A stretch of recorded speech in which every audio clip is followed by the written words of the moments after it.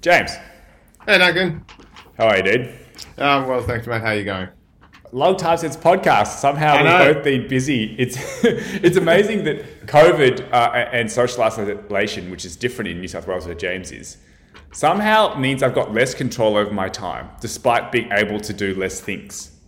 There's Well, just we a whole went- lot of unseeable stuff that keeps popping its head up. We went through this in our last unscheduled podcast, which I thought was quite interesting. It was. Anyways, today's one is called Unleashing Human Potential, which is the sort of impetus or the inspiration was from a podcast with Jeff Hunter called Embracing Confusion on the Knowledge Project.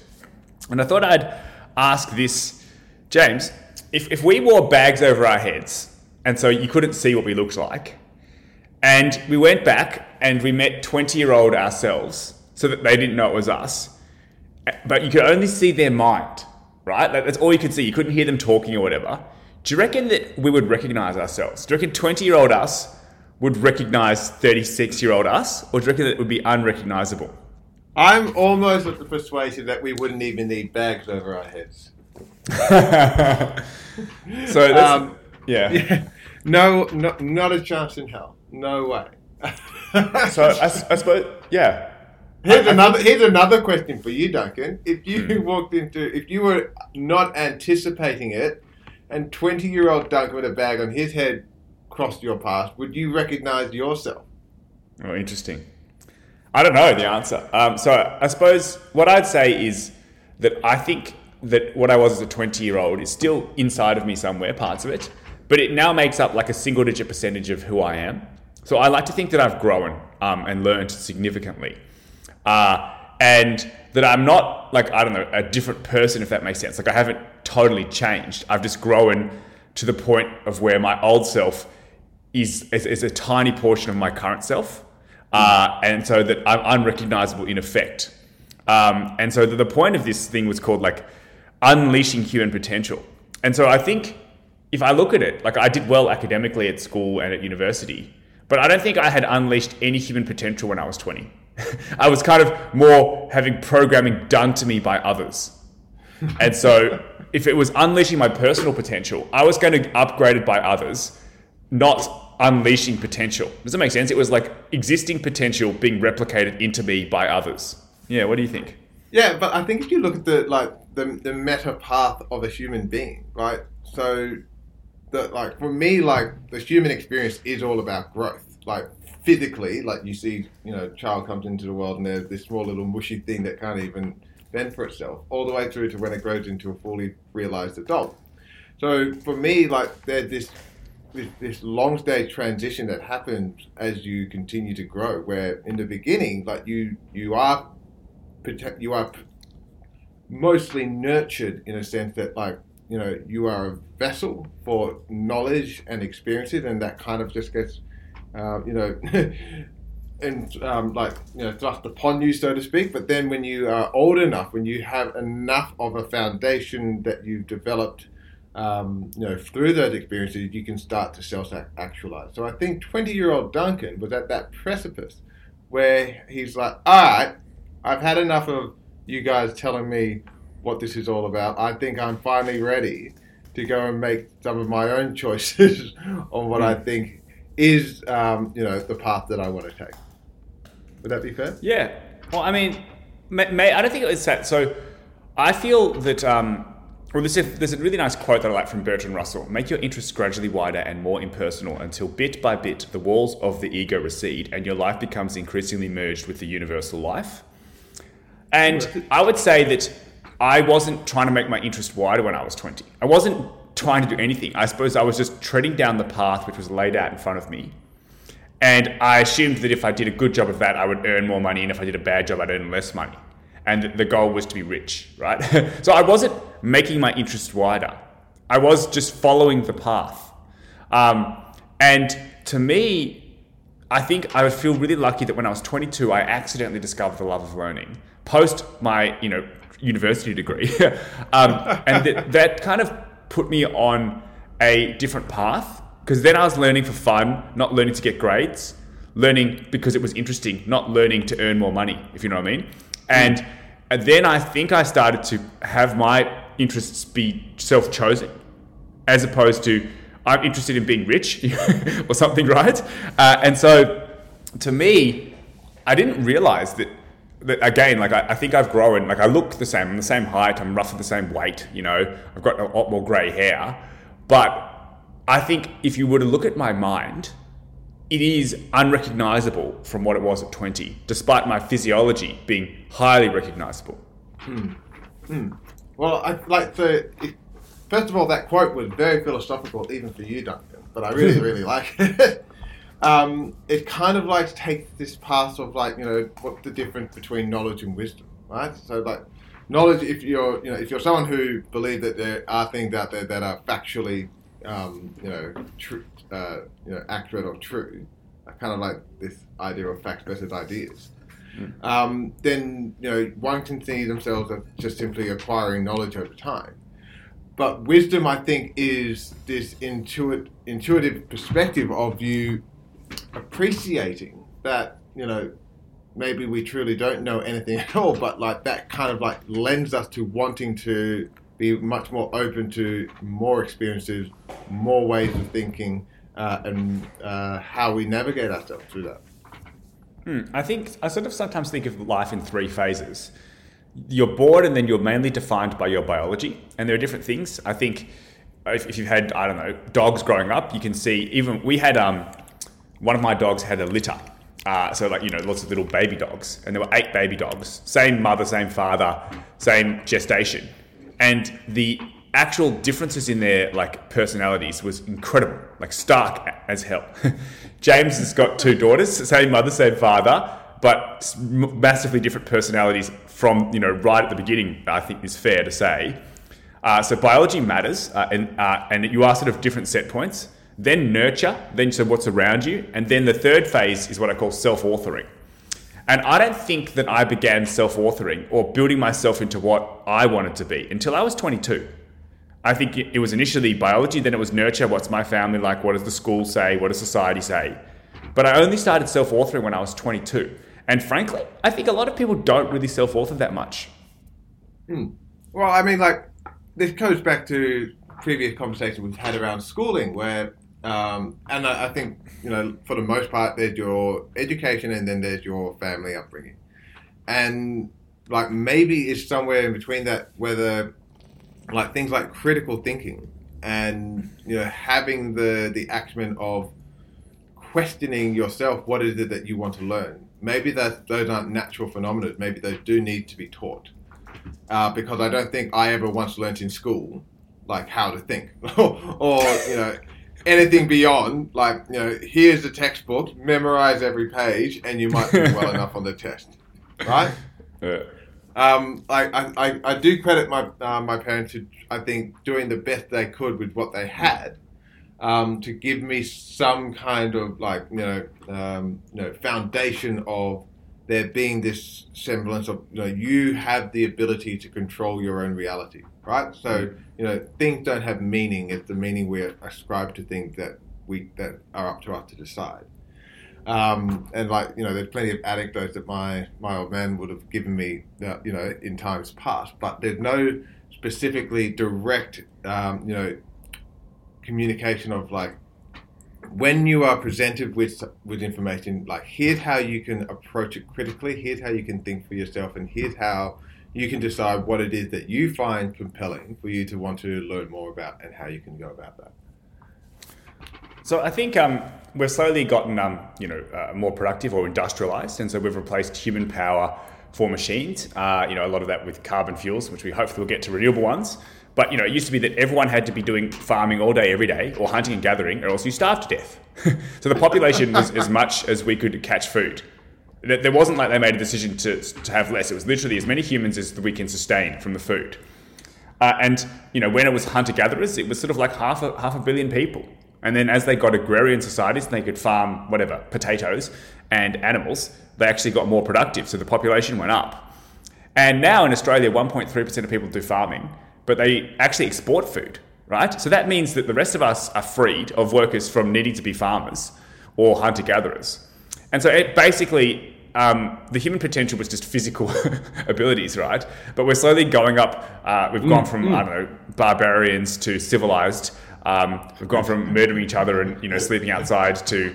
Why is the air conditioning slightly too cold? It's half a degree cold in here. Does anyone feel that? I swear to God, it's half a degree too cold. And I suppose the point is that I don't think it was possible in hunter-gatherer times to really unleash potential, which I sort of think gives your mind. Your body is limited, your mind is limitless. And to me, I don't think my mind was unleashed potential, if that makes sense, which I just think the ability to give itself new abilities or innovation. Before I was 22, the improvements to my mind were done as external program upgrades by school or university. So I hadn't unleashed my potential. My potential was increased, but it was, programmed by others, not unleashed. And I think that's occurred now. Yeah. So this comes full circle to Jeff Hunter's kind of like soliloquy around this idea of untapped human potential. The examples that he goes through are much more in the workplace. But one of the things that he prescribes is that everyone has greatness in them. So firstly, like Duncan, do you think that's fair? Do you think everyone has untapped potential in them and the potential to be great? So if you look at people that are born, there are some people that are born with a mental handicap, so that it's very difficult to overcome, like Down syndrome or something. But if you look at a lot of the research, and there's different researchers, Joe Bowler is a Stanford education professor, that there are biological differences, but they believe that they are insignificant versus the upgrades that one can do to oneself. So to me, that I believe, yes, people do have slightly different start points. Now, most people are, born similar, and then there are some people, unfortunately, with an impediment. But that ultimately, your mind, in the ways that matter, is unlimited. So untapped potential. So greatness, you want to call it that. And one of the things is that our minds get leverage now, whether it's through computers doing crunching or whether it's through a machine doing the manufacturing. You come up with an idea, you'd have to actually make the thing. You make a factory that makes it. So our minds have more and more leverage than before. And to me, the most important things are things like creativity, innovation, communication, empathy. And that those things, I think, are effectively uncapped. So I believe it is possible to build greatness from yourself, but it's not in there, if that makes sense. Yeah. It has latent potential, which you could upgrade yourself to be able to get to, as opposed to like letting it out of its cage. You need to build it from the raw materials given to you. Yeah.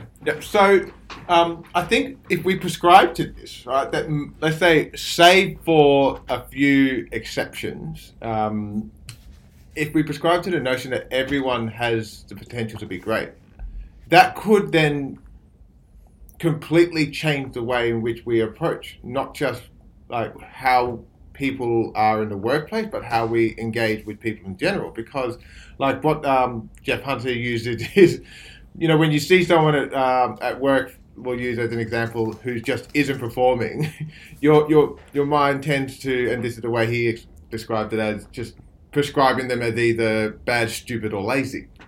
But if you were to change your foundational belief, which is this person has this untapped potential in them, then maybe it's not that they're just bad, stupid, or lazy, but maybe that they're not being managed appropriately, or they're not being given the right tool in order for them to be able to tap into that potential. And so what I really enjoyed about listening to Jeff Hunter is that this completely changes the way in which you view working with people, whether you are in a role where you have to manage these individuals. But I just think in general, in life, when you come across individuals where, they may be, plateaued in their life, or they may not be living up to, their ideals, you can see, well, if this person did have the potential in them, what would they need in order for that to help realize that? For yourself, Duncan, and myself, I think we were able to self-actualize, and I would count that as a, not luck, but maybe a gift in a sense.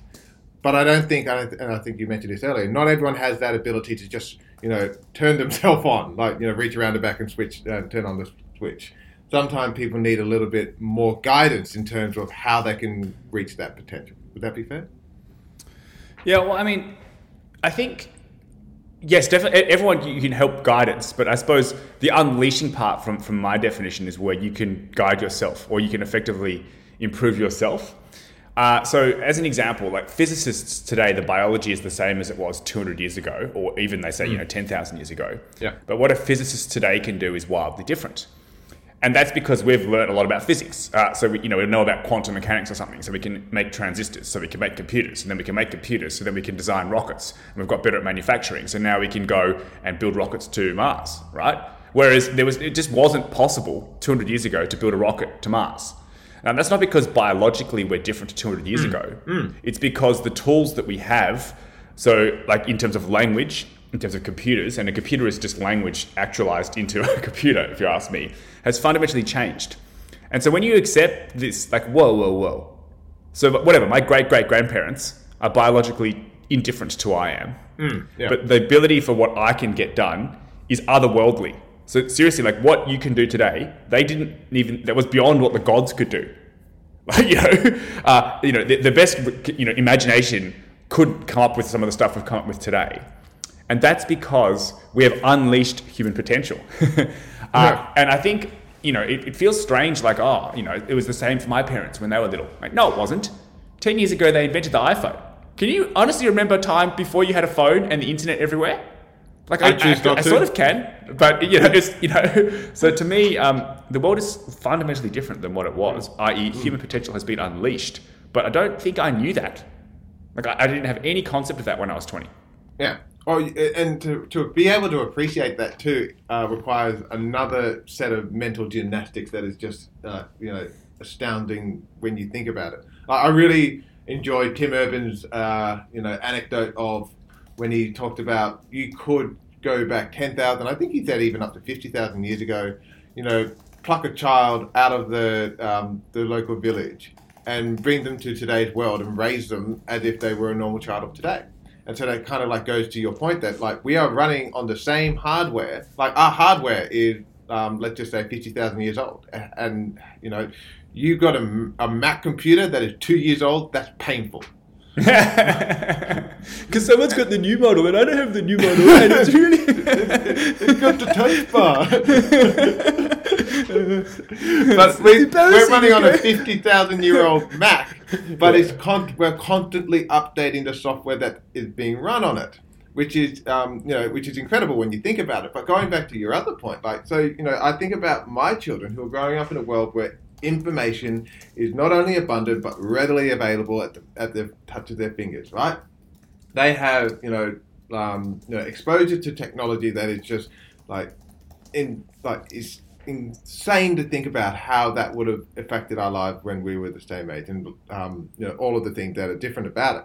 So they're going to be growing up in a very different world, and one of the things I try to espouse is I feel like knowledge or what you need to know is redundant because you've got Google right there. So it I kind don't of agree with that, but anyways, keep going. Well, I'm being overly simplistic here. You do need to have knowledge at a foundational level, no question. But what I'm trying to suggest is that what's more important is how you think, not what you think, I should say. Because I feel like that's what's going to help them navigate in a world where it's not a shortage of information that's the challenge anymore. It's that you have too much information, and you need to be able to know how to work your way through that. I think my definition of unleashing human potential is where you can give yourself more potential. And again, I didn't know that. So that's what I call self-authoring. It's not like, now I have to apply to the university degree and I have to do the subject, and at the end of it, I'll have more potential. Well, hopefully you do, if the uni degree is any good, right? But that's not the only route. So I didn't know that I could give myself potential. I didn't know that I could do this. And I think this is where the point of, and the title of the podcast called Embracing Confusion. I think I used to think confusion was a bad thing. Yeah. But now I think that for you to give yourself potential, you need to go from something that was confusing to something that you've clarified, and you've therefore built yourself more skills or abilities, and you've unleashed a bit more potential. So you need to find things that you're confused about or that don't make sense, and then puzzle your way through to hopefully a better solution than whatever there exists now. And at the end of that, there'll be less confusion. So to me, I kind of thought good teaching involved no confusion. And I think actually that means giving people not just the question, but giving them the answer. And that isn't helping them learn, that's helping them memorize. And they're very different. And to me, I now view confusion done well, not confusion followed by thinking, followed by still exactly the same amount of confusion. Not good, right? But if you're trying to learn yourself, you need to be able to take areas where you were confused and then get there to be less confusion. So in other words, if you want to unleash human potential in yourself or others, you need to get good at embracing confusion. So to bring this back to the message that Jeff was delivering, and this is one of my favorite parts that he was talking about, which is, so in order for you to level yourself up, he would say you want to get confused. And the reason behind it is because when you are in a state of confusion, that is when you are now at a crossroad between all of your entrenched or unconscious beliefs, because you don't actually know that you hold them, are now being met with reality, and they're not meeting up to those expectations. So he would say confusion helps guide you to realize where there are insufficiencies in your mental model.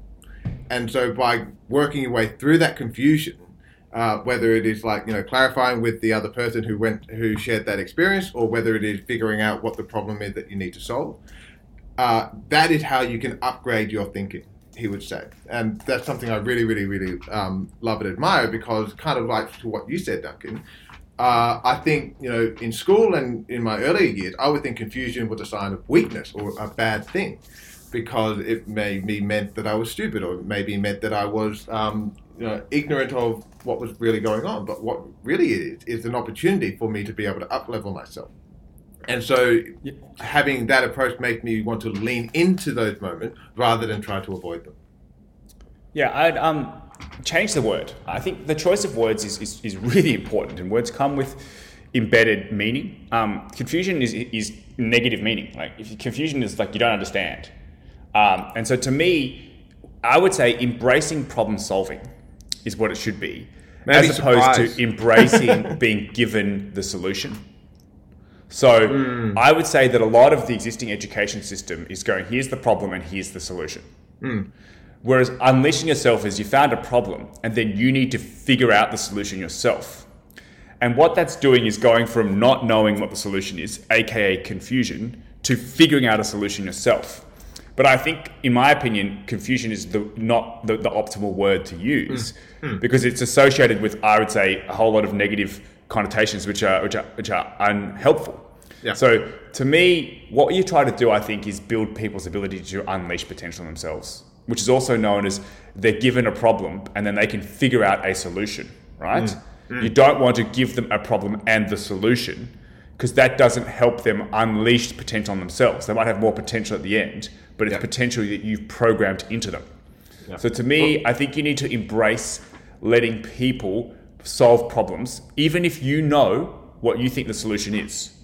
If you don't allow them the opportunity to try to solve it, you rob them of the ability to build their problem-solving skills, and i.e. their ability to unleash potential in themselves.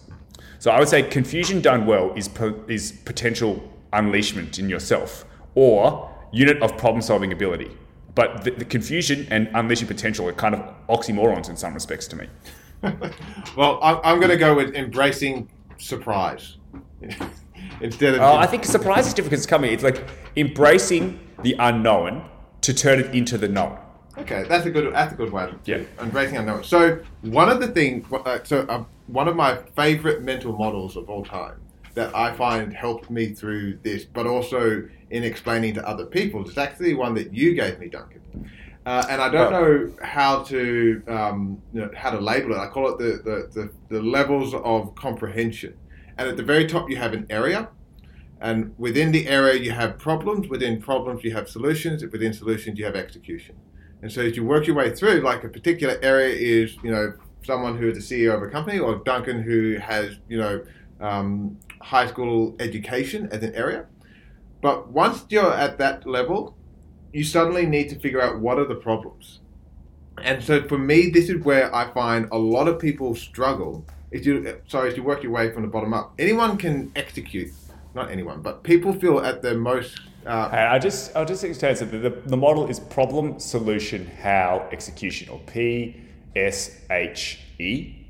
And they talk about the different levels of responsibility or different problem things. So I think James is trying to explain the different levels, but it's good to just get the context of that. All right. Well, I'll go with the way I've now molded it to my own level of thinking. Then, but like if you have, additional inputs on that, that'll be great. But for me, at the level of execution, the solution's already been defined. It's like here is how. You can, here's this textbook that we need to make for high school students to level themselves up. Go and make this textbook, and someone will just execute. But as you go up to the next level, it's like we have a very clearly defined problem, which is textbooks today are not good enough for us to teach students how to think better. So we need someone to figure out what is the solution for this problem.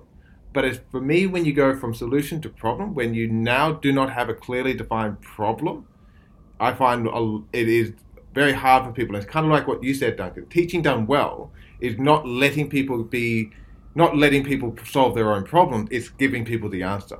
Whereas I think what you should do is let people solve their own problems. Let people figure out what the problem is first, and then arrive at a solution. Yeah, I think don't rob people the opportunity to get better at problem solving. Which is, I think, called embracing confusion, right? It can feel like if somebody doesn't know what to do, that you need to help them because you've been more experienced and you've seen that, situation and you've got a strong, thoughts on what to do. And that might get you a better outcome immediately there, but you get short-term win, long-term pain. So if the goal is to unleash human potential, then, and that is defined in my here, that you can improve yourself or you can increase your own potential. You then need to have people allowed to be getting better at not knowing what to do and then figuring out what to do. Yeah. And so to me, there's two sort of things. You either have optimizing for people growth or getting something done. So if you've got a short-term deadline, that's, you're going to miss it if you don't do this, then you just get it done. But if you don't have a deadline, then you optimize for people's growth. And that's actually the long-term way to optimize for the growth of the company, because the more potential your people have, the more your company can do. And that means less done in the short term because you're giving people the space to not know what to do and to flail about the place as they figure it out. And so to me, it's weird. It's like if you want to optimize the long-term output of your company or yourself, you've got to give them the time to flail or to problem solve, even if you know and have a good thoughts on what to do. You're robbing them of the ability to increase their potential. And that's such a hard trade-off because when, timing is of the essence, and I feel like most times it is. It's really either an important factor or like a do or die factor. It's never so much as irrelevant, I feel. Releasing the need for you to come in and, almost relieve yourself of the pain, because to see someone else struggle through, a problem, which is probably indirectly impacting you in some way, whether it's because you don't want to see them struggle or whether it's like you are actually, dependent on this person to solve the problem so that you can, continue with your own work. But like giving them this opportunity is what I would posit as necessary for them to be able to grow into, what their potential could possibly be.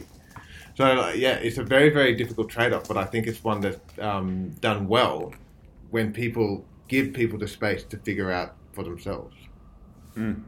I think basically start of the company, it's sink or swim. And so as an example, you don't become Jeff Bezos by being promoted to CEO of Amazon. You build Amazon from scratch. You don't become Mark Zuckerberg by being promoted to being CEO of Facebook. You build Facebook from scratch. And I think that, a lot of startups fail. And part of that is, you just don't solve enough problems in the time that you're given. So if I look back on, say, my university degree, I feel like they're kind of judged almost by the amount of potential that they can give to you. So how much potential is it being increased? You have, right? Not how much potential have you been able to give to yourself. So if I was going to sort of judge a university degree or a manager, it'd be how much have you improved somebody's potential to give to themselves, not how much has their potential gone up that you've done to them. And so fostering the environment where you're optimizing for people being able to give potential to themselves is ultimately, I think, the ultimate gift, because that's the gift that gives all gifts, is whatever you want to do. And I just, as an early manager, the best helper equals the best manager. No, the best potential giver that they give to themselves is the best manager. And so I was almost doing what I consider to be now the exact wrong strategy, but I was trying hard to be good. Yeah. Like, if I was to look at back at my own experience at university, I could definitely, from my part, split it into two groups. One was the standard degree that I did in commerce and philosophy, and then there was the honours degree, which I did afterwards. And for me, like, to be as frank as I can, I would say that the standard degree, at least today, is almost entirely worthless. I'm serious. Other than it being a record that proves that I can think and perform at a certain level, all of the knowledge that I acquired, save for some of the philosophy stuff that I did, I'd say had almost zero value. But for me, the honours degree and it still is immensely valuable. And the reason and the difference between the two is the honours degree was a year where you were simply tasked with, you had to define an area that you were going to bring new knowledge to, right? You weren't told, here's an area, go and research it and write about it. It is, okay, you have to write about something, you have to figure out what you're going to write about, and then you have to go deep in that area and you have to figure out for yourself how you're going to do that. And I got to say, I struggled for about the first 4 months of the year in figuring out just the start of that journey, and going and sitting in that discomfort, sitting in that that place of I have no effing idea on how to even approach this, meant that I had to figure out a way to overcome that, and then be able to move through it for the remainder of the year and bring in this new body of knowledge. I found that to be such a powerful experience in shaping how I was able to approach problems from that point onwards. Totally. Okay, so I think the masters is to just, I think you're writing a sort of 10,000 word, masters doc where you had to figure out what the problem is, and then you had to solve the problem. So there's two parts here. So I think that's what we sort of, I believe, optimize for at Enrolo is, one, look, the problem space is secondary education. Now find a way to improve that. So people have to think, now you found a way, okay, textbooks as an example. How do we do textbooks better? And to me, the biggest problem is figuring out what the problem is. I find it easier to make progress on the problem, but it's harder for me to figure out what that problem is. And I think, again, you don't get good at anything without deliberate practice. So if you're a good manager or you're a good educator, and I think the same thing, you're building people's potential, and the ultimate potential is their potential to add potential to themselves, which I think we can define here as the ability to find problems, not to be given problems, and the ability to solve those problems by themselves. That doesn't mean you shouldn't be there to help and work collaboratively, but a good manager doesn't give you the problem to solve and the solution and then says, go do it, repetitively 10 times. It's a very different thing. Yeah. I completely agree. For me, defining the problem is the hardest part of the journey.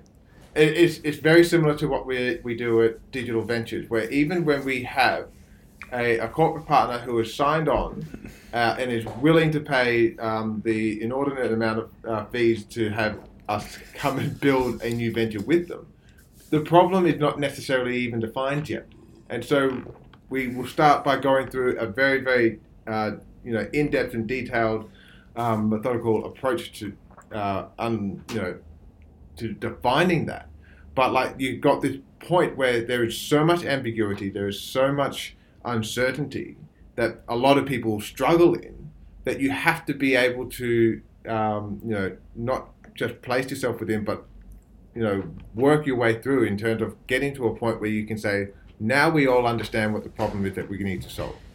And a lot of people I find struggle with that level of uncertainty. Like once you have a defined problem and you can start just solutioning and executing, a lot of people I see are more comfortable in that area. But defining the problem first, I think is why it's so important to have this as a muscle that we constantly work on, why we need to have more things around creative and critical thinking, because this is where I find to be the highest level of value that you can bring when you're looking at your potential. I think James talked about his thesis or master's thesis as a, I think maybe a step change. Like before that, you hadn't had to define the problem. You'd always been given the problem. Yep. And even I'd say a lot of my schooling, it was, here's the problem and here's the solution. Now just repeat that. And then sometimes it was, here's the problem, now figure out the solution. So a formative one for me was they gave us a problem. They said design a single engine plane that has to carry things and go ahead and do it.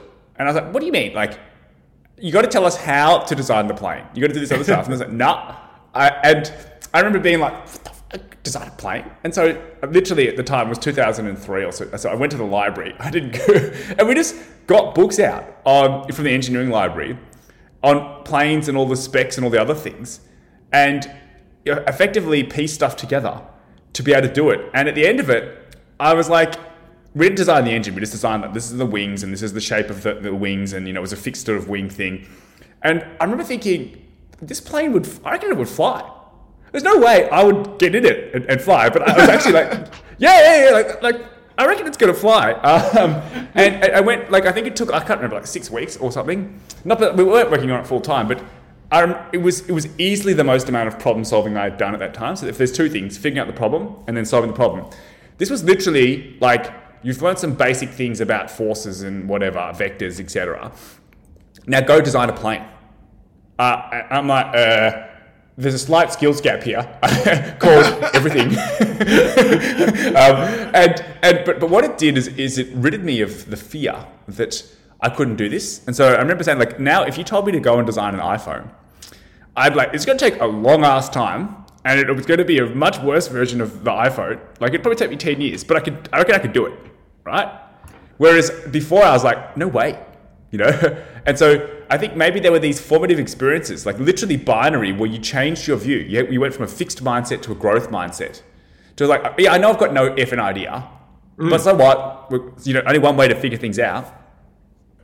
So for me, I would posit that, okay, go and design an engine or a plane, or go and design the iPhone is already a defined problem.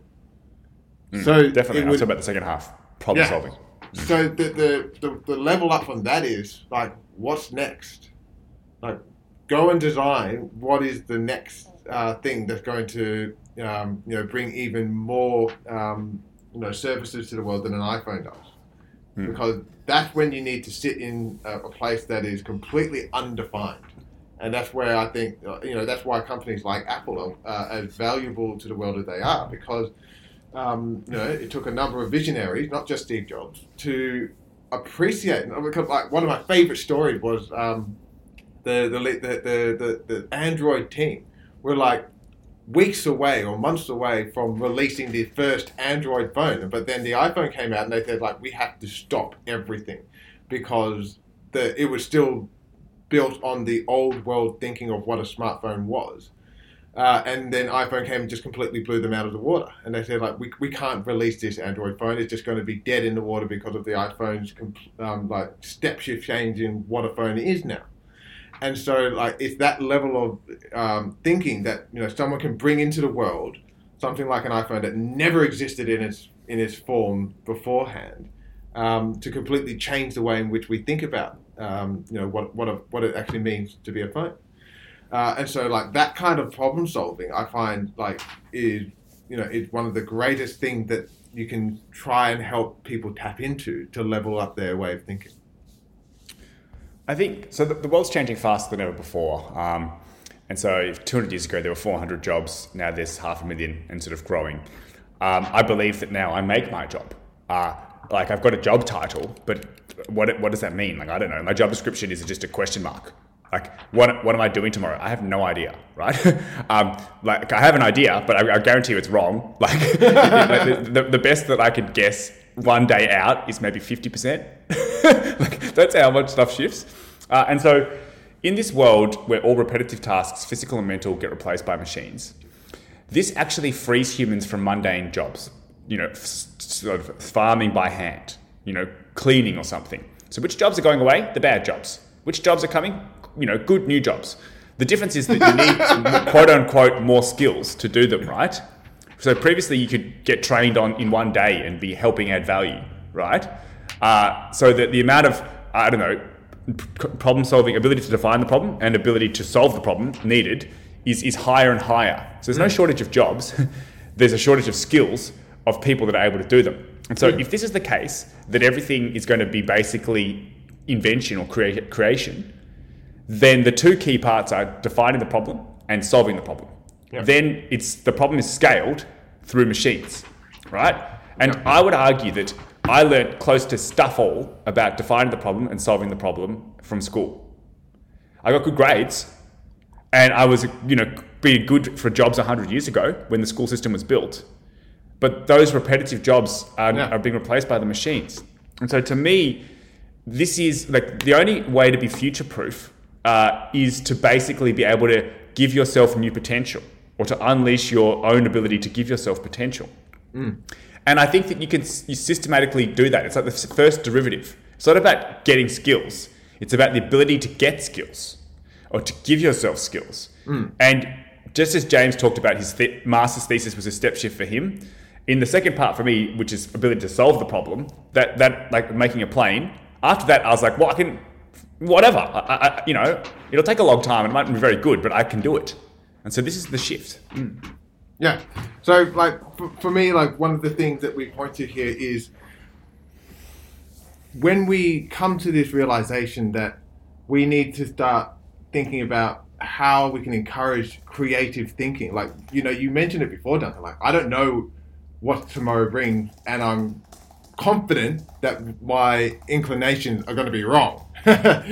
But if we're moving towards a world where that kind of thinking actually needs to be encouraged, because that's how you create a culture of creative thinking and critical thinking, it almost has to change from the ground up. And the challenges I see is that we're brought up in a world where there's right or wrong, and you don't want to be wrong. Like, if you get something wrong on a test, you get marked down. And so we're almost taught from a very early age that being incorrect in any way is a bad thing. Whereas in order for us to be able to put ourselves in a situation where it is very ambiguous and we have to be able to sit with the problem, from my understanding and from my experience, is that you have to be willing to get it wrong a number of times and experiment and, lean into that kind of process, because that's that's what creative thinking does. It comes up with a whole bunch of ideas and maybe 9 out of 10 of them don't work out, but you have to move through those 9 to get to that one at the end. And so it's like, how do we change ourselves from a world in which we were taught in the beginning, like, if you got 7 out of 10 on a test, then you don't perform well, or as well as others. Whereas if you try 10 times to solve a problem and you get it right once, then that's to be commended. That's to be respected. So I'd say that if you're talking about in a work context, I think good managers build in others the ability for them to upgrade themselves.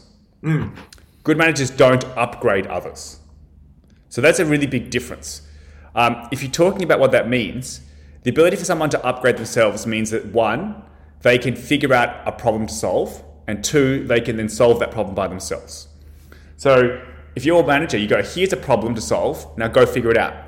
And then if they're really, there's some flailing, or confusion is needed for them to figure something out. It's called figuring it out. If once you figured that out, you would do it in a lot less time. So it might take, I think, James, like 10 units of time to figure it out. But now you've figured it out. It only took 1 unit of execution, but it took 9 units of problem solving, right? So that's one. And the second one is giving people a space and saying, figure out the problem.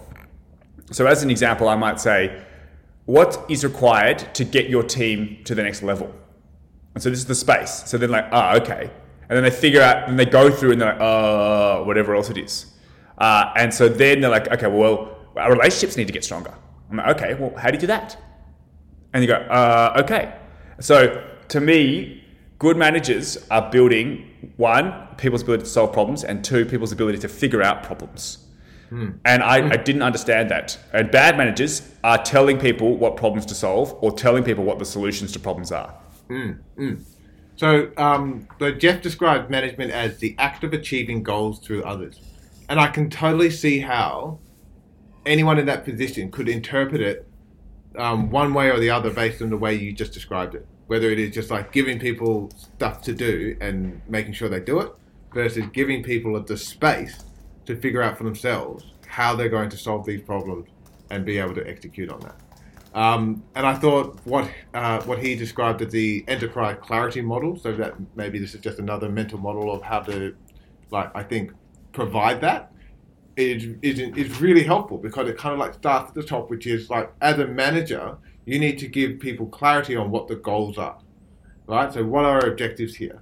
You need to measure how you get there, and you need to provide a diagnostic loop of feedback to make sure that they understand where they're performing well and where they're still areas for improvement. But I think throughout all of this is kind of like what you have outlined is this implicit understanding that as a manager, you don't step in and, give them the answer or, micromanage. You give them the space for them to be able to, perform this themselves. I think it's really just about giving people the clarity and the why, and then let them figure out the how. Yeah, definitely. And I think school isn't set up this way. So again, it was designed typically in the late 1800s by well-meaning people trying to make factory workers, right? The world is different now. And so the goal, I think, is that they give you all the problems. Here's the maths problem. Here's the English prompt. Here's the whatever. And then they give you all the solutions, right? And then they say, rote learn them. Now, regurgitate on cue. Here's the if-then statement. Memorize it. Now, replay. And to me, this has, I think, increasingly less to do with the way that the modern world is. Many jobs today don't have time pressure.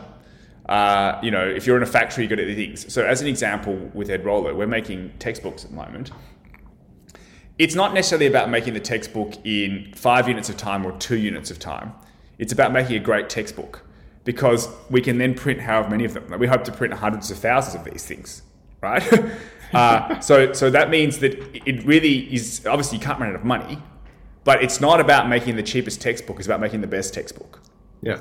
And the best textbook has leverage. So spending twice as long to make a textbook that's 15% better is fine if you print 100,000 of them. It's actually a really good use of time. And I think with James's job, you're trying to problem solve for a company, right?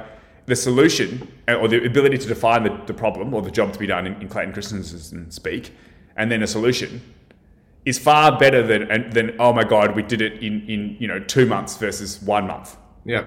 The leverage is huge. So with the machines coming along, it used to be that all jobs, timeliness was a crucial, possibly the most important factor. How long you take to do something, right? Yeah. Now, we're in a world where how long you take to do something doesn't matter. It's how good you do something. The quality is what matters. It shifts from rote learn solutions to you need to figure out what the problem is and you need to figure out how to solve the problem. I just came up with I have an anecdotal solution for creating a litmus test on whether we think a particular school is heading in the right direction when it comes to moving away from rote learning and more towards creative problem solving. And this litmus test is basically, so I'm sure you remember, Duncan, when you would do your final math test, and on the very last page, you would be presented with a problem that was not covered in the text. And so you just wait outside the test room and you just listen to everyone coming out the door, and you just measure the level of complaints of people saying, what the hell was that test question on the last page? We never covered that in any of the classes. This is absolute BS kind of thing. Because that is exactly where you can see people who were trained to think in rote learning ways struggling when they're confronted with a problem that they haven't been faced with before. So I would think this is a really good opportunity for us to see just how how big the problem is when people struggle on a test, when they're presented with a problem that they haven't been presented with, and like literally handheld their way through how to solve for it. But I think like one of the things that in Jeff Hunter's Embracing Potential or Embracing Confusion talks about is he said what he calls it operating at the level of design. And that is basically the goal is no longer to get the top score or to get the best result. The goal is to get better. And so the first part is wanting to get better. And I think this kind of like talks back to, what you keep talking about, Duncan, which is running towards the unknown as opposed to trying to just, stay in where you're comfortable and just creating the same feedback loop. Yeah, I think given that most jobs, not most, but more and more jobs are about you being able to figure out the problem to solve and solve the problem. So I call that innovation. It's like, doing something that's not been done before, right? What matters then to me is the growth trajectory of somebody's potential, not where they are. And so hiring is therefore easier than managing. So a good manager is defined by how much they are able to help the growth trajectory of someone's ability to grow themselves. Not the externally programmed in upgrades that the manager has done, but the ability for the employee or their direct to upgrade themselves, make new programs for themselves. And so this is what matters. Like if you want to help improve the world, if you want to have a job that's more interesting, etc., what matters is your potential or your growth rate that you're giving to yourself. It's not about what's your professional development program. It's about can you have a culture and a setup of a company which gives people the opportunity to quote unquote, need to flail or to problem solve or confusion, that then allows their potential to go up. Now, there might be a place where you need to learn basic skills and there is some sort of rote learning required, but that is not in I would say, white collar job when you're 30 years old. That might be in primary school or something. So, yeah, it's a very different definition. A manager should, it can be measured by how well they are able to change the trajectory of someone's growth, and their growth is defined by how much growth they've given to themselves, not how much growth has been done to them by others. Yeah, I like how you make this distinction between learning and innovating, and I think it's kind of like has consistencies across what we've been talking about. Like learning is like a manager saying here's how we typically do things here. You need to be able to do this as well. You haven't done it before, so we're going to help you get to a point where you can perform it like anyone else who has been in a similar position. Versus innovating, which is like, here's a problem space that we need to figure out, collectively, or we need you to, to take ownership of. But then in saying that, here is the space and here is the opportunity for you to be able to operate within, so that you have the opportunity to, make bets or create experiments or, take through trial and error this creative approach to problem solving. And I think having that as a culture, something that's entrenched in the way in which you work, I think is incredibly important for you to help people unleash their potential, as opposed to just becoming another, line worker or someone who's just a carbon copy of anyone else in the organization. All right, summary time, because I got to get off to another meeting. To me, what I thought education was people increasing potential. And I believe in hindsight that I defined that by increased potential done to someone from external sources, from their teacher, from the university degree or whatever. And I thought that was the same for a manager. How much have you grown somebody? But I now think that education or whatever is the ability for people to do upgrades to themselves. Now, I think, again, when you're born, you teach yourself how to speak. That's some pretty hardcore learning, and so, first you learn to read, then you read to learn, sort of thing. First you learn to speak, then you speak to learn. And as an example, like these discussions with James and I, I'm learning through it. Like by the end of this, I know more than I did at the beginning. It's not about an idea that I have that I'm trying to discuss with James and then we're trying to decide whose idea is right or better. It's no, it's just a constant evolution. Yeah. And so to me, now there are some times where you do need to just help people because you're going to miss the deadline or something. And also you don't want people to lose their belief that they can upgrade themselves. Growth mindset, learn to help yourselfness. So to me, I believe that a good manager or a good friend, the purpose of a friend is to help you be better than you otherwise would be, Socrates, helps people believe in themselves and their ability to grow their own potential, to unleash their potential. And part of that is by giving people a problem to solve and then not giving them a solution. And then part of them is by helping them figure out problems to solve. And I didn't see that. I kind of thought 10 years ago that letting people flail about and not know what to do was the definition of a bad manager. And now my definition of a bad manager is a good manager and vice versa. Yeah. So what Jeff Hunter, when talking about unleashing this human potential, what he would express in this regard would be about embracing confusion. And I think so much of this comes back to, for me, it's not so much anymore about what you think, it's about how you think. And this is kind of like why I would consider my university degree redundant, because all it did was focus on what I thought, right? All right, so here's a module on accounting, go. Here's a module on change management, go. Here's a module on whatever else. Whereas, doing the master's, doing a thesis, completely addressed how I thought. And that was around being able to sit within a problem and figure it out.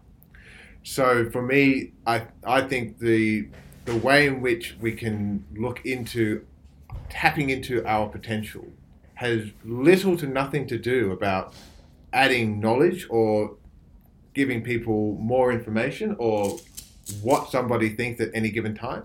For me, it's about changing the way or changing how we think and how we approach certain problems, and creating the space or the culture or the environment for that new way or for that different way of thinking to thrive.